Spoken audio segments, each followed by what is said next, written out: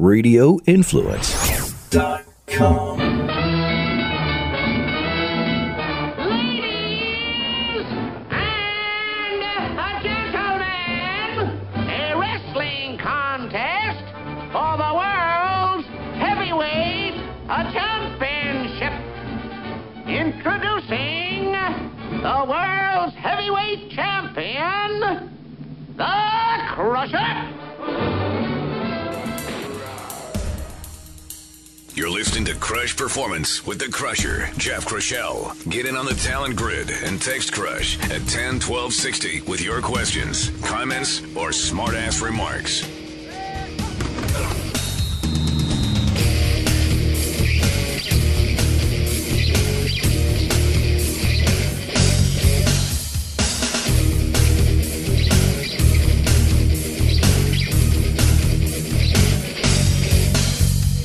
And welcome to Crush Performance, everybody. Jeff Crushell here, the con man behind the glass, and we're your weekly source for performance information. Listen, if you want to reach out to us, do so. CrushPerformance.com is the website. Info at Crush Performance is our email, and you can follow me on Twitter at Jeff Crush. On our social media platforms, Facebook, Instagram, and YouTube, just search out Crush Performance, and we will hook you up. And we've been trying to hook you up all this last week with drills and ideas to keep you sharp and ready in this incredible shutdown due to coronavirus. How things have changed since we last spoke. It's incredible to see how the world is responding so quickly, and rightfully so, thank goodness. And hopefully we get in front of this thing sooner than later.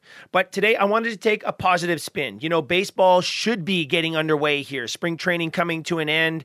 Baseball across the land should be getting underway. So I wanted to talk a little baseball. Let's continue on. We'll be joined later on today by Jamie Reed, the Senior Director of Medical Operations for the Texas Rangers, in a conversation that I think is going to go well beyond baseball as we talk about player development and injury prevention and things we need to be thinking about if we're truly going to maximize the potential of players and athletes everywhere. He is a Crush favorite, no question, so we got a great conversation coming up with him later in the show. But right now, listen, I totally get it. I understand the anger, the frustration, even the sadness right now as our lives have been incredibly disrupted. We're so out of our normal routines. And hey, let's face it, we're missing a lot of incredible things. You know, we have sport being shut down top to bottom. We've got concerts being canceled and postponed. School plays. Kids have worked long and hard to get ready for their school plays or year-end concerts.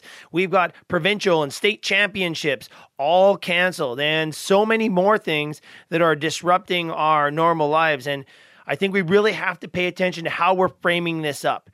And the only thing I can think to do is frame it in a positive light. There's only one way to approach this, and let's take advantage of it. You know, much like our athletes when they get injured, what a catastrophic thing for an athlete. And how you frame it up is really, really important. So for our athletes who get injured, here's what we say to them. You have 90 seconds to feel sad, mad, angry, whatever, 90 seconds.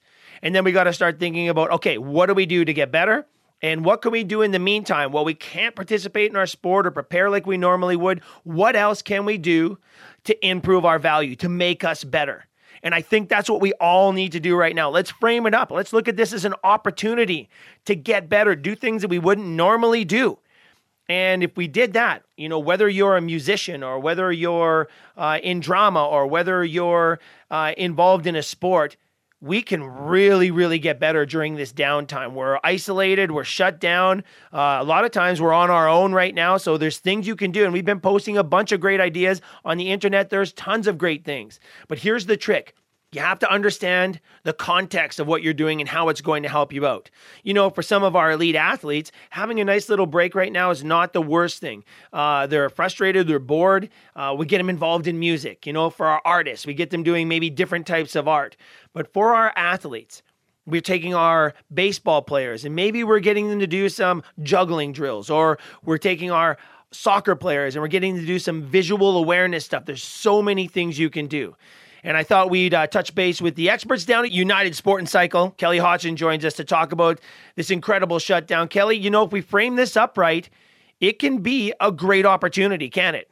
Yeah, no, absolutely. Whether you're an elite athlete or a recreational athlete, there's going to come a time, and the time's going to come very quick, where boredom starts to set in and stuff. And you don't have to just shut everything down. There's lots of different ways, depending on what sport or activity that you like to enjoy, that that you can keep yourself busy and sharpen some of those finite skills that you probably wouldn't work on otherwise. Yeah, and it's not just for athletes either. We have drama kids in our family, and we've got musical kids in our family, so they're going to be practicing their crafts for sure.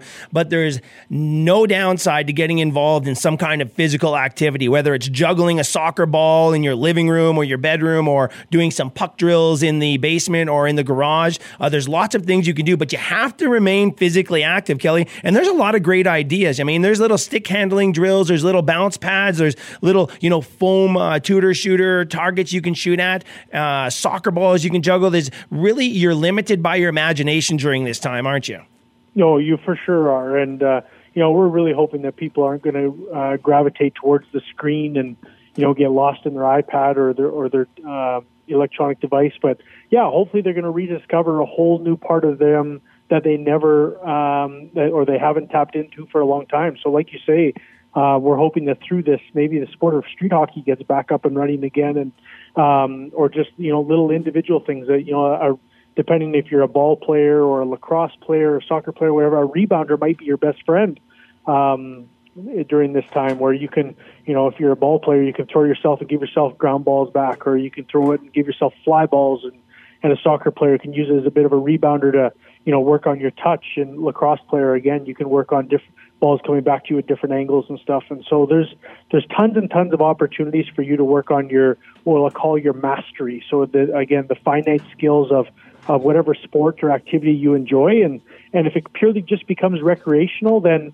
it's we're actually finding, I dealt with a couple yesterday, and they bought a bocce set to use in their living room and into their hallway. Love it. They're going to play bocce just down the hallway and stuff. And so, we're going to have to get creative, because it's otherwise boredom's going to set in.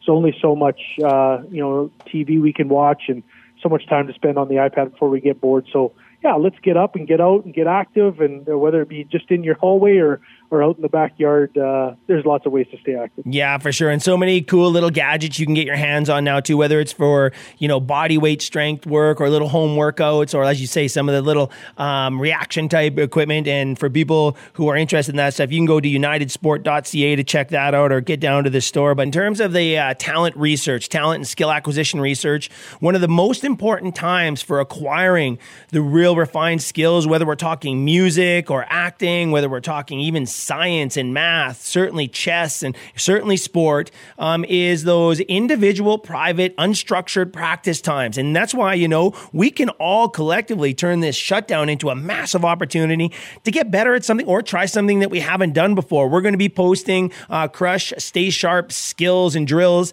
every day on our social media. We know you guys have a lot of ideas as well, but little things like learning how to juggle or juggle a soccer ball, all these things are going to be coming out. But this individual practice time, people, has been proven and shown to be one of the most valuable times, and it looks like we've got a whole plethora of it coming up, Kel. Yeah, no, and you could agree more. This is going to be longer than it is going to be shorter for sure. So our content team has worked really, really hard to try to get as much of our spring sport activities and all the other stuff up, including some outdoor games and stuff, because we think people are just going to want to do something fun and maybe not related to their sport or activity at all, but there's lots of ways to stay active. All right, well, spring is here, Kelly. Let's continue this discussion as we roll through the spring and the shutdown. Hey, thanks so much for everything you guys do, and thanks for the conversation today.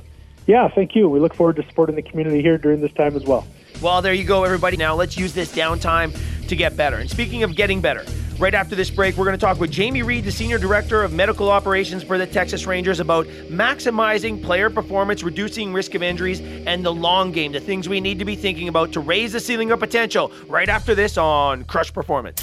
If you have any performance questions, comments, or smart remarks, text Crusher at 101260 and follow him on Twitter at Jeff Crush. Now, here he is, the Crusher.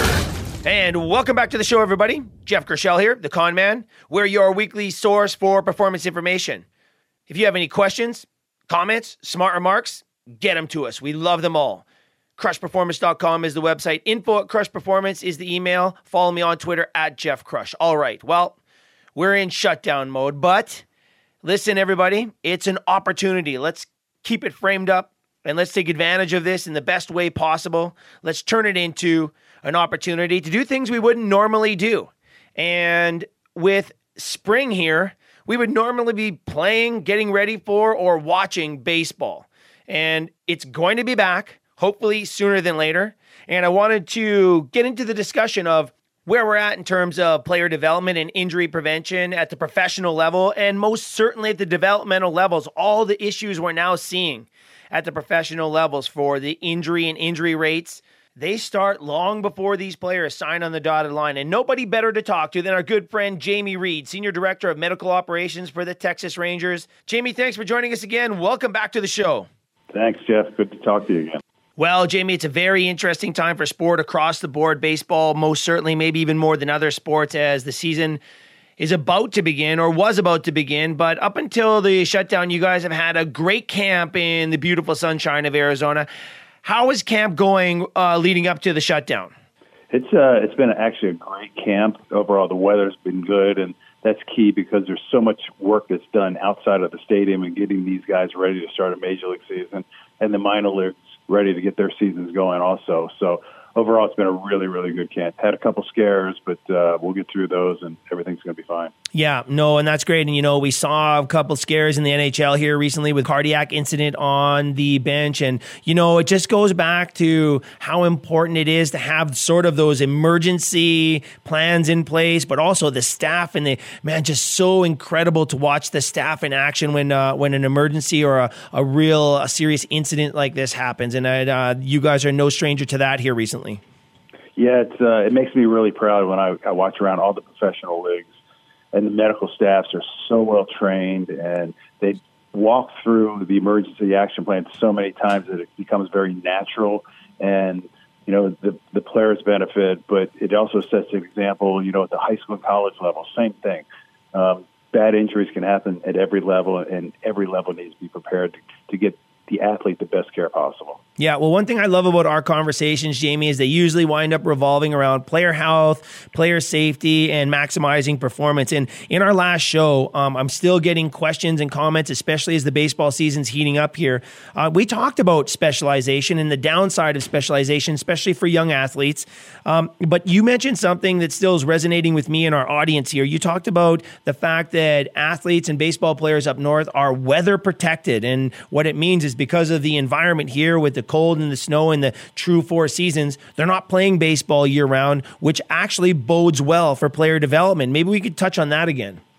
Absolutely. I've been very involved in doing medical risk assessment on 600 to 700 players before the June draft, Major League draft, and definitely have seen the trends where these, the Tommy John or the ulnar collateral ligament reconstruction in a thrower's elbow, usually a pitcher's elbow, not always. And interestingly, in 2014, of 600 evaluations, there were about 35 or 40 guys who had already had a Tommy John, or I believe they were headed towards the Tommy John. And it continued to grow. So you can imagine in 2014, we had, 37, maybe 40. Last year in the draft, we had 318 guys who had already had a Tommy John, or I was convinced they were going to have a TJ within the next year. So it's a byproduct of the sports specialization. These kids throwing way too much almost year-round. And while it's still probably 60-65% in the southern states here in our country because of the weather allows them to get outside, but more and more and more I'm seeing Seattle, Minnesota, Chicago, and Boston with all these indoor baseball factories for year-round baseball or year-round pitching and hitting. Now we're starting to see those northern cities are starting to catch up with the South, and that's very disturbing. It is disturbing, and isn't it crazy? Probably with the greatest of intentions, they're putting up these facilities so baseball players who love the game can play more baseball, but it's actually, in essence, working against us in so many ways. Yeah, it is, and if you look at an overhead throwing arm, and it could be multiple sports, but we're talking about baseball, the ulnar collateral ligament in the elbow, so it's on the inside of the elbow, is almost like the odometer for a throwing arm. And you can't go buy a used car and they turn it back 30,000 miles. And trust me, you can't take back the early damaging and early scarring and thinning of the ligament because, parents thought they were giving their child the best chance to play Major League Baseball, so we're going to play year-round at age 10, 11, 12, 13. It's really concerning. You can't reverse those effects. That is a great analogy. We're talking with Jamie Reed, the Senior Director of Medical Operations for the Texas Rangers. That odometer analogy is one of the best ones I've ever heard, Jamie. Thank you for that, because I think that will resonate with a lot of people. You can't turn back the clock on the damage that's done when you're 10, 11, 12 years old because you're throwing year-round. I love that, Jamie. Yeah, it's I got to it with my wife. My wife loves the beach, grew up on the water, and now she's looking at all the sun damage on her face, and you can't go. It's a major redo to get rid of those, and it's the same thing in ligament. Really interested in Jeff. This has been my passion, is protecting these youth baseball players to give them a chance to play at the upper levels. And I gave my talk in London over the winter, and I was approached not by so much baseball or cricket, coaches, physical therapists, athletic trainers, or parents. I was approached by the soccer mom and the soccer coach. And soccer is so big in Europe that everyone wants to play in the European League. And they're seeing now a rise in ACLs in the knees of 8 and 10 and 12-year-olds having a major knee reconstruction. And the long-term effect for that is even worse than baseball, because you know what? If in the end your ulnar collateral ligament fails when you're 20, it's not going to impact the rest of your life in doing other things. However, with these young soccer players are getting an ACL and just tearing up the meniscus, which is the shock absorber in the knee, these kids are having arthritic joints when they're 20 and 25 and looking at knee reconstruction or knee replacement in their 30s, and that impacts the rest of your life. So it's a real problem, and it's worldwide and translates to a lot of different sports. Jamie, you and I have sat around and talked many hours about solutions for this. And, I guess maybe really, and, kind of like, helping our athletes achieve their highest performance. It's all about problem solving. And for me, one of the keys to problem solving is truly, truly understanding the issues at hand. And when I break this down, Jamie, just correct me if you think I'm wrong here, but when I look at what's going on and what you say about soccer, we've seen it. We're seeing it in basketball, the NBA, young basketball players as well, similar trends. We're seeing it in football, especially with the contact injuries, with concussions and head injuries and brain injuries, in baseball with our arms. The pro leagues, though, are feeding this animal, don't you think? And I just got this feeling in my gut that, until the professional leagues change the approach, the emphasis on fastballs for high school players, or the emphasis on early development for 8, 9, 10-year-old players in soccer and basketball, until that changes, we've got an uphill battle. Do you agree with me there? 100%. And, I think Major League Baseball owes it to the entire amateur side of baseball to educate and get out there in front. And ultimately, the parents are going to make the choices. But give them the information so the best arm can make the best decision for their child. It's interesting, Jeff. I've given this talk literally the last 10 years about protecting arms. And there was a period about 8, 10 years ago where the coaches absolutely hated me giving this talk because they're out there to win. Right. And the parents love the talk. Jeff, that's actually flipped now. Now the parents don't want to hear the talk because they think their child needs to get out there and play year-round baseball at the tender ages of 10 and 12, and they're paying a bunch of money for it, and they're just putting their head in the sand about the long-term effects on their child. It's interesting. It's actually really interesting. Michael Young, who was a Hall of Fame player for the Texas Rangers, one of the greatest guys ever, actually an original Toronto Blue Jay, I think, during your time. Yep. And just has a great ability to sit back, listen to it all, and when he talks, you better listen because it's going to be really thoughtful and really analytical. He has a 12-year-old son who's playing baseball back in Dallas, and last summer, a couple parents approached Michael and said, "Hey, that's our son over there, Toby, and what do you think we need to do to get him to the next level?" And Michael's like, "You mean like playing in Pony League or Babe Ruth League?" And they said, "No, Major League Baseball." And Michael took a step back and he said, the best way for him to get to Major League Baseball, you better get him a math tutor, because honestly, if you're playing this much baseball at 10 or 12, he's never going to make it. Wow. Powerful words from Mike Young. And you're so right. He is one of the best. What a message from a incredible player. That is, wow. That is powerful, Jamie. Wow. Yeah, it is.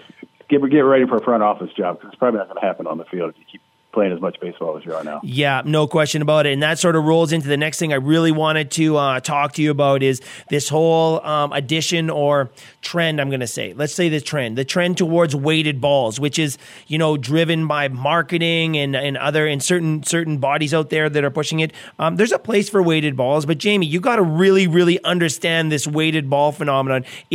Parents and teams are plugging weighted balls in like it's just another addition into a program. This is a dangerous game to play, isn't it? It really is. The weighted ball, the philosophies started basically in the Seattle area, and it's become a very velo-driven game. And the thought was, and it was a very thoughtful process that they went through, but the thought was, with the weighted balls, you have to recruit the bigger muscles, you slow it down, and it's a great way to hammer in really good mechanics as you transition from a heavier ball down to, a 5.5-ounce baseball. But then it became an exercise to throw these weighted balls, and that's where it became really, really dangerous. And actually, interestingly, the lighter balls, so the balls that actually weigh half the weight of a regular baseball, actually cause more stress on the shoulder and elbow than the weighted balls. But the weighted ball program is supposed to be a warm-up, 12 to 15 throws with a weighted ball in a controlled atmosphere, and then you go long toss, get on the bullpen, and then go in your game. And the idea is the weighted ball will allow you to warm up much quicker with a lot less throws of the baseball to get to the bullpen. But that's not how it's being used. I've got pitchers here in camp, minor league pitchers, and a couple of major league guys, and they'll throw that weighted ball instead of 15, 17 times. They'll throw it 45, 50 times, and then go throw 60 throws and long toss before you get to the bullpen. They've already cocked their arm 100 times before they get to the bullpen. They're going to cock it another 50 times, and they go into a game with 150 throws under their shoulder or elbow, and that's just not the purpose of it. And I sat in our draft room, and it's about 3 weeks immediately before the draft, and I love it. I've sat next to a bunch of Hall of Fame players, and they're all very consistent. When I say, hey, what's the one pitch you hate to see? And across the board, they all say a really good changeup, because hitting is about timing, pitching is about disrupting timing, and a really good changeup throws that off. So I talked to our analytics department and said, why don't we recruit and scout and draft medium-level fastballs, 92, 93, with a really good changeup, because they have a better chance of staying healthy. And they showed me the stats. And that basically is the difference between someone who throws 92 and a guy who throws 98. The guy who throws 98 shaves about 60 batting point average, 60 points off the batting average against him. So I get the velo, but, man, you're jumping in the den of lions here, because the risk association with velocity is very, very real. Jeff, you were a major league strength coach for a lot of years. How many lat injuries do you remember back during your time of doing that? Oh, not many at all. Like, not many. Like, maybe one I can think of, and we rehab that like crazy. Exactly. Now, in our organization, we expect to see anywhere from 6 to 12. At the Houston Astros, best starting pitcher went down earlier this week with a lat tear, and the lat used to be, just part of the bodybuilding normal, but now it's been found in research that the lat actually helps in acceleration. So these guys are developing huge lats, and they're trying to accelerate their arm faster than it probably should go to get these velocities, and they're tearing this tendon right off the bone in the shoulder. And it's like a 3-month process for this thing to heal, rehab back, and then get back ready to go to the game. It's a devastating injury, and we never saw it until about 5 or 6 years ago. Yeah, it's crazy, and that's one of the negative changes we're seeing. I think we really got to get back to the idea, or maybe not even get back to it, Jamie. Maybe this is sort of the new thinking that we've really got to start communicating, is the long game of athlete development. Early on, diversity, multiple sports for sure. When the athletes do start getting to a point where they pick a sport or two sports to hone in on, really focusing on preparing for that sport. But when you get to the professional level, management of volume and intensity is so critical. The one concern that I really have with the weighted balls, especially for dads out there and moms out there and organizations who are just, adding them into their program just to add them in because they heard they might help them become better, is you have to consider the implications in recovery here. They're just adding these weighted ball throwing programs in like it's another, as you mentioned, another exercise to do, and without any consideration of the breakdown and the extra recovery time needed from that extra stress. Leave alone the issues of throwing weighted balls with poor mechanics if the athlete isn't ready for it. There's so many things you need to know before you dive into these sorts of things. Absolutely. And go back to a point we're talking about with this year-round baseball. Most of the kids are learning the weighted ball programs over the winter. So they're cocking their arm inside, but they're cocking it all winter to get ready for a spring season, and there's been virtually no break for the shoulder or elbow. Our head team physician in orthopedic surgeon, Keith Meister, is awesome, one of the best in baseball. And his analogy to everyone who's talking about these velos, it's like he says, all right, let's put a Porsche engine into a Volkswagen, and it's going to go really fast, faster than it's designed to go. But I guarantee you're going to replace those brakes a lot sooner than you would with a Volkswagen engine. And it's true.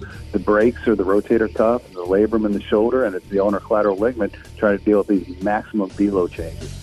Oh, such great stuff, Jamie. Such an important conversation.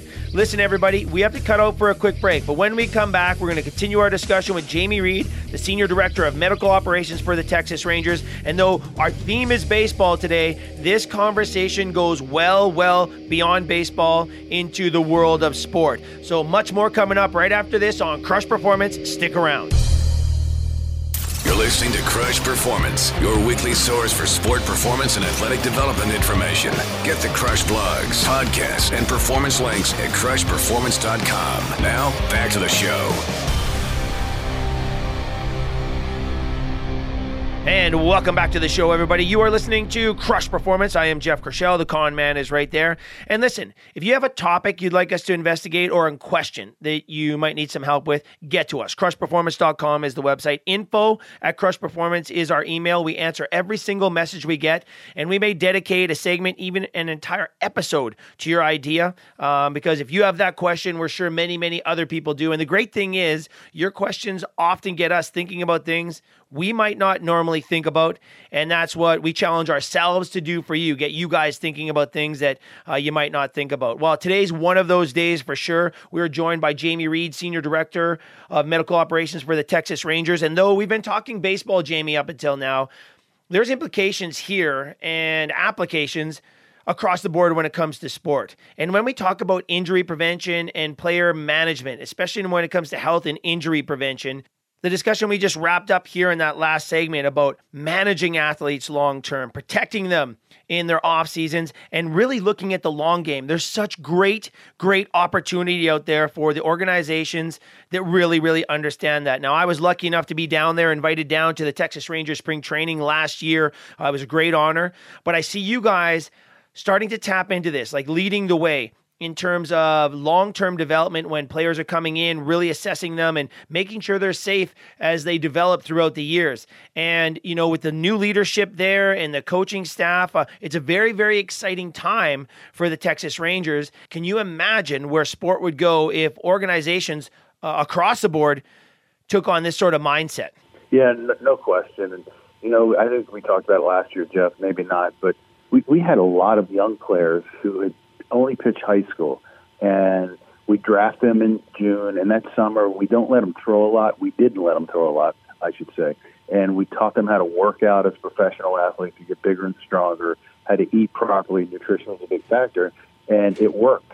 These high school kids were putting on 20, 30 pounds in 6 or 8 months, but 20 or 30 pounds means more velo and more forces, and we started seeing guys who, when we draft them out of high school and we do MRIs, and they have pristine elbow ligaments and pristine shoulders, and 12 months later, they're having Tommy John surgery. So we've got a big study going on trying to identify at what point are we creating more stress that's causing these injuries. So we're actually, looking at shoulders after draft, and we're looking at them after long toss programs, and then after the build up to get to spring training, and at the end of spring training, and then during the season.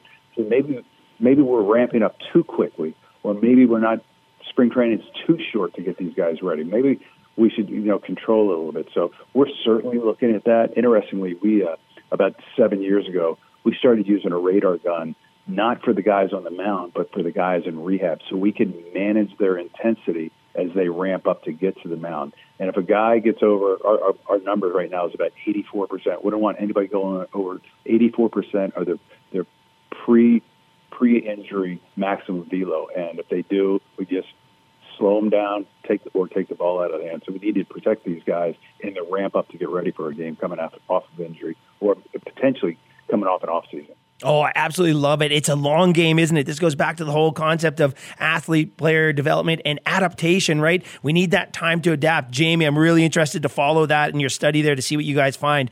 In my mind, you guys are on to something really, really important here. And it's going to vary between players based on their past experiences, their levels of readiness, current levels of readiness. There's going to be all these variables, but I think there's going to be a trend there. Time to adapt. That's what it's all about. And that's why I love baseball so much. I think it's one of the things that attracted me to the game is that beautiful minor league system where you can actually take time to develop the players, to get them at the highest level of readiness, where they're durable, where they're adaptable, and they're ready for what I think is the most grueling competitive schedule in all of sport. Yeah, it's crazy. Major League spring training, and we're here for 45 days and work out 44 of them. Our only off day in 45 days is this week.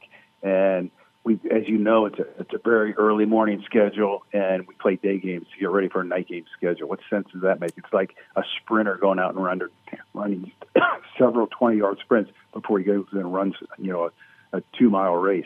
It just doesn't make sense. And they've added more off days that's been negotiated in by the CBA, but to play, 162 games in 181 days and travel 50,000 miles, and 90% of the games are night games, which means you're rolling home or rolling into another hotel bed after travel at 3 or 4 or 5 in the morning. It doesn't make sense. It's a big industry, and both sides have benefited from it. But we need to be a little bit smarter, I think, and protect these guys so that they can go through it. It's better for the organization. More importantly to me, it's better for the player. So a lot of great things going on, but there's still a lot we don't completely understand. Oh, Jamie Reed, Senior Director of Medical Operations for the Texas Rangers. You are preaching to the choir here, my friend. Preaching to the choir, and we're soaking it in for sure. Well, listen, before I let you go here, I have to talk to you about this because it is a very, very exciting time for the Texas Rangers, and I'm really excited for everybody there. And on another note, this new stadium is dynamite, man. We talked about the turf last time we spoke, which we're very excited to see how it all plays. But this stadium is something else, and I like what it means for the players and the player development side of it as well. Yeah, there's no doubt. My first 17 years in Texas, we were by far and away playing more games above 95 degrees and finished more games in the 90s. Than any other team. It's 3 times more than the next closest team. And so, hydration is a huge part of it. The more I talk to folks with sports science, including you, the more I'm convinced it comes down to 3 foundations: proper nutrition, proper hydration, and proper sleep.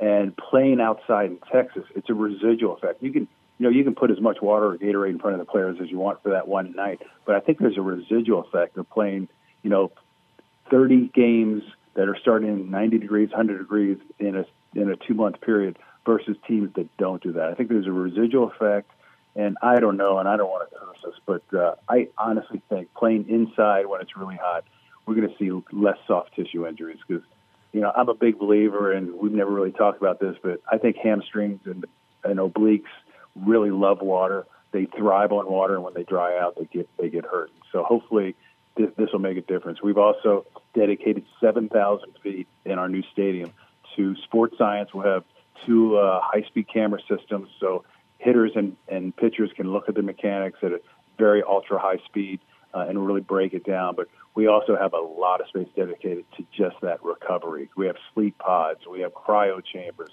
We have these compression boot room where you guys can get in and just flush the lymphatic system. So, a lot of it's still a little bit of, I don't want to say black box. I think it's gray headed to white, but we're going to give our players every opportunity to maximize their ability to perform on the field in a safer manner. I'm excited what the stadium is going to give us the opportunity to do. Oh, it's so excited, man. We could talk for another hour here. You just opened Pandora's box, mister. We're going to have to carry this over to next time because I don't want to keep you all day, but I agree with you with the hydration. Sleep in all of our programs. Jamie, you and I have talked about this. We build all of our performance programs around sleep and recovery and trying to maximize the time that we have there and taking advantage of it, no question about it. When it comes to the hydration and nutrition, again, you're singing to the choir there, and it's just so important across the board. And in your environment, you're right. It's almost impossible to catch up, especially in those long homestands. And if you look at the 24-hour window you have between games,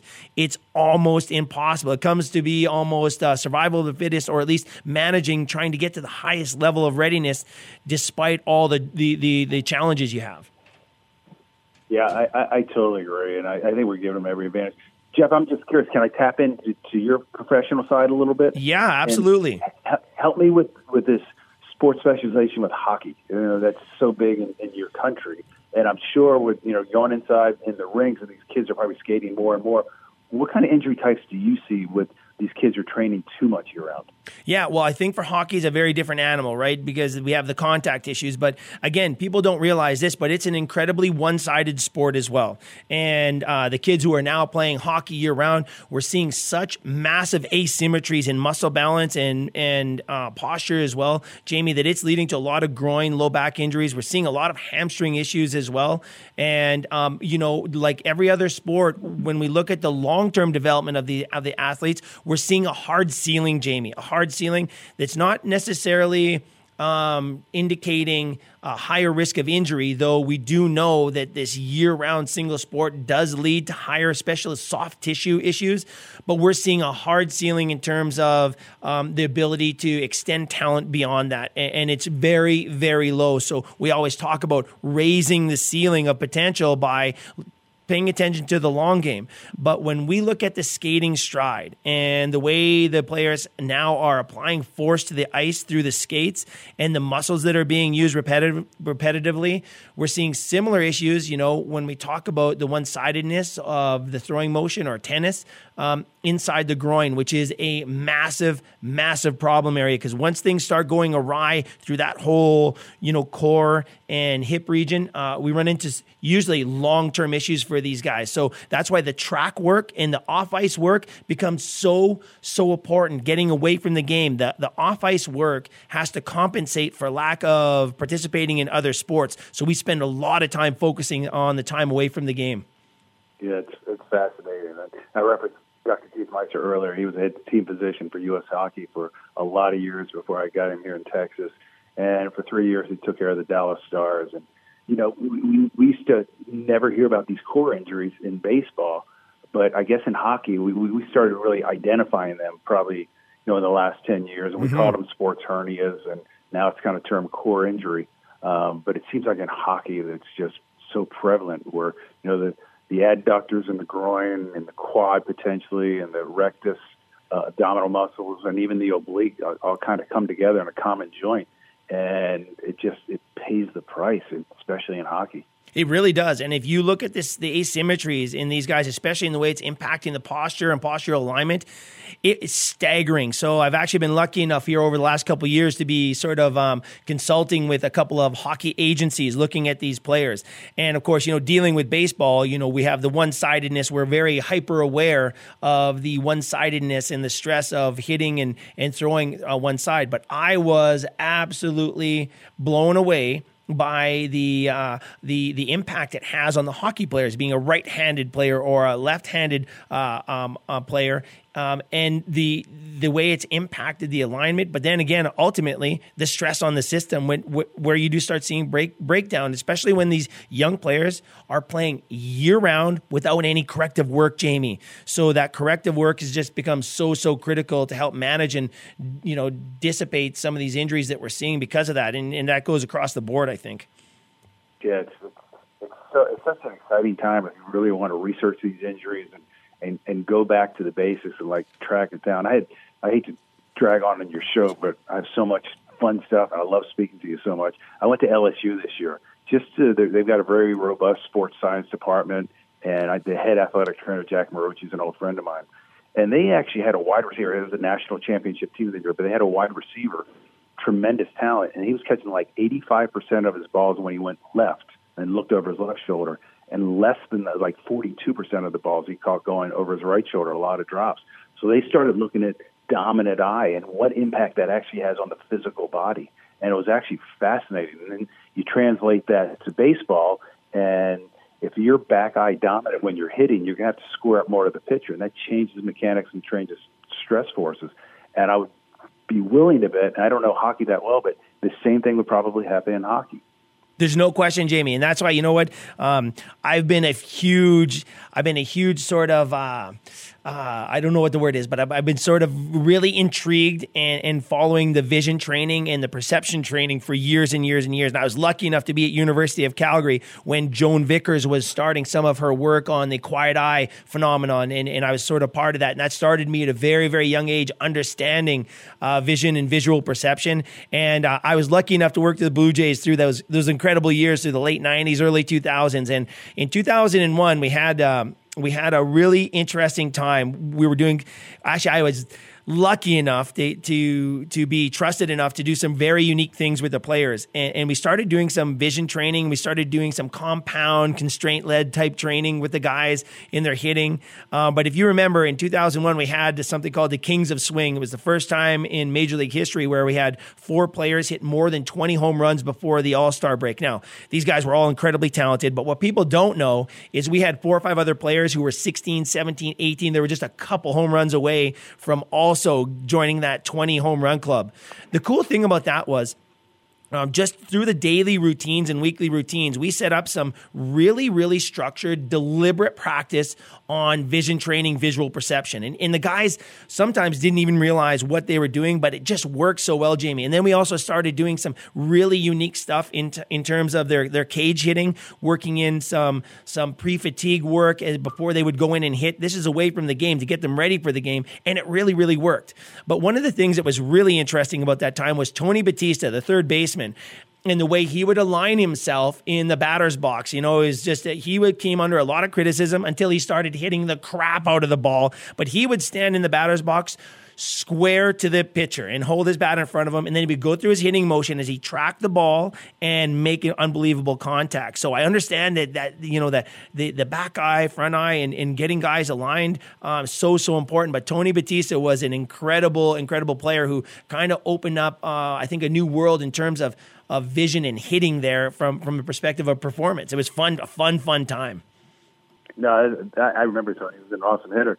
But and on the average hitter, say the average amateur hitter, if you're back eye dominant and you have to open up more, you got to believe that the outside of the plate is going to be a bigger liability to you, because you're going to see everything in inner half much better at the cost of probably seeing things on the outer half. But we could talk about it all forever. It's so exciting, and the neat thing is no human body is exactly like the other. Everyone's different.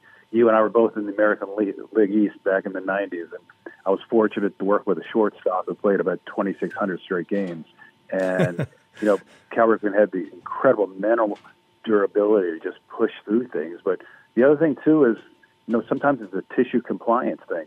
Cal did a great job of picking his parents, but not everyone is built exactly the same. And to look at guys individually and put them individually into the best position to succeed and perform and stay healthy. It's what kind of drives us to work every day, and it's super exciting. And quite honestly, I think we just scratched the tip of the iceberg on this. Oh, I'm with you. The art of performance, the art of development. Jamie Reed, what a fantastic conversation today. Hey, listen, really appreciate this. Cannot wait to talk to you again. Please pass on a hello to everybody down there at the Texas Rangers organization, and we'll be watching you guys with great interest here, Jamie. Sounds great. Hey, let's connect again in the summer after the draft. I'm sure we'll have a few more light bulb moments, and then we can talk about the difference that once the Texas heat kicks in May. Talk about what the difference we think in the stadium has actually made. Yeah, love it. Fascinating stuff, Jamie. Really appreciate you, my man. All right, Crusher. Great talking to you. Oh, there you go, ladies and gentlemen. Jamie Reed, the Senior Director of Medical Operations for the Texas Rangers. Such a great conversation, well beyond baseball. This is sport, athlete development at large, and such an important conversation for anybody involved in sport at any level. I think we can rack this one up as a Crush classic right now. Listen, if you want to go back and listen to this one, I'm going to do it. You can check out our podcast at crushperformance.com and get it there and share this one. If you're a baseball family, baseball executive, if you're a baseball scout in developmental baseball or professional baseball, this is one you'll want to share with your coaching staff, your parents, and certainly your players to get a better understanding of the approach we need to start taking if we're not only going to help our young athletes achieve their potential, wherever that might be, but also reduce the risk of injury.